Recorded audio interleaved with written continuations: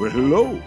It's Santa Claus, and I am so glad to speak with you today as we count down the days to Christmas.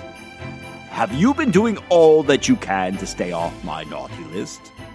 If not, you still do have some time to work on it. I have received some wonderful letters today that I am enjoying while drinking my tea. I would like to thank Carla, Adam, Lisa, James, Sam, Hayden, Emma, Saul, Bertie, Emily, Connor, and all of you who have sent me letters in recent days. If you've not yet sent yours and would like to, please do. I do enjoy getting your letters in the mail. I also would like to thank Devin, who sent me this letter. Dear Santa, I want a music notebook to write down song ideas and other things. Do elves work all year? Do you go to the bathroom at people's houses? And why do we hang stockings for Christmas each year? Love, Devin. Well, Devin, thank you for your letter. And a music notebook sounds like a wonderful gift idea that I will share with the elves later today. To answer your question about the elves, well, why yes, they certainly do work throughout the entire year. We have to deliver presents to millions and millions of girls and boys, and I am proud to say the number that earn themselves a spot on the nice list has steadily been increasing year after year. That means there is so much work to be done. But you know, while we all work very hard up here, we do make sure to take some time to spend with friends and family, to exercise, to read, and to do the things that we love each and every day. That is so important. To answer your second question, I have never needed to take a potty break during my Christmas Eve run. Well, that's a good thing because I have very little time to visit so many homes around the world. Your last question was, why do people hang stockings at Christmas time? I can tell you a story about how it all got started.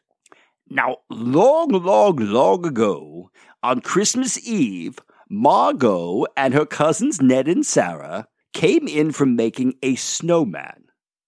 Well, their clothes were quite damp, the mittens were dripping, and their shoes and stockings were wet through and through.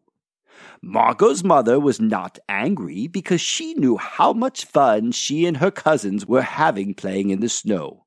But this was many years ago, long before you could use a dryer to dry your clothes. Their shoes were placed by the red tiles of the hearth outside of their fireplace, and their stockings were placed in a row hung by the chimney. When I came down the chimney that night, everyone in the home was fast asleep. I was in a tremendous hurry and saw that the stockings all belonged to the children. So I quickly stuffed the toys into them and dashed up the chimney again, appearing on the roof so suddenly that the reindeer were stunned by my quickness. I wish everyone would hang up their stockings just like they did, I thought to myself as I flew to the next chimney.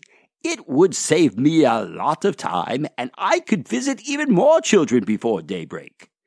When Margot, Ned, and Sarah jumped out of bed the next morning and ran downstairs to get their stockings from the fireplace, they were filled with delight to find all the toys I had placed inside of them.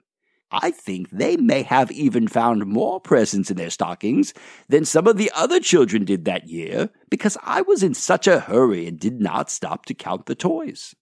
Margot, Ned, and Sarah told all of their friends about the toys in their stockings, and so, of course, every one of them decided to hang their stockings up by the fireplace the next Christmas Eve. On my next trip, I found so many stockings hung up in anticipation of my visit that I could fill them all in a jiffy and be on to the next home.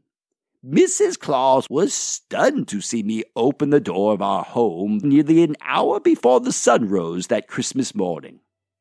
The stockings custom grew year after year and has always been a great help to me and to the reindeer. So thank you. Nowadays, with so many children hanging their stockings, I even have time to take a few bites of a cookie and a sip or two of milk before returning to my sleigh. But that is a story for a different day. Now, speaking of stockings, I must go run to the tailor. I have a tear in one of my suits, and I need to get it fixed by Christmas Eve. But I will be back to speak with you again tomorrow. And until then, do be kind to others. Well, not because of my list, but because it is the right thing to do. Ho, ho, ho, ho, ho, ho, ho.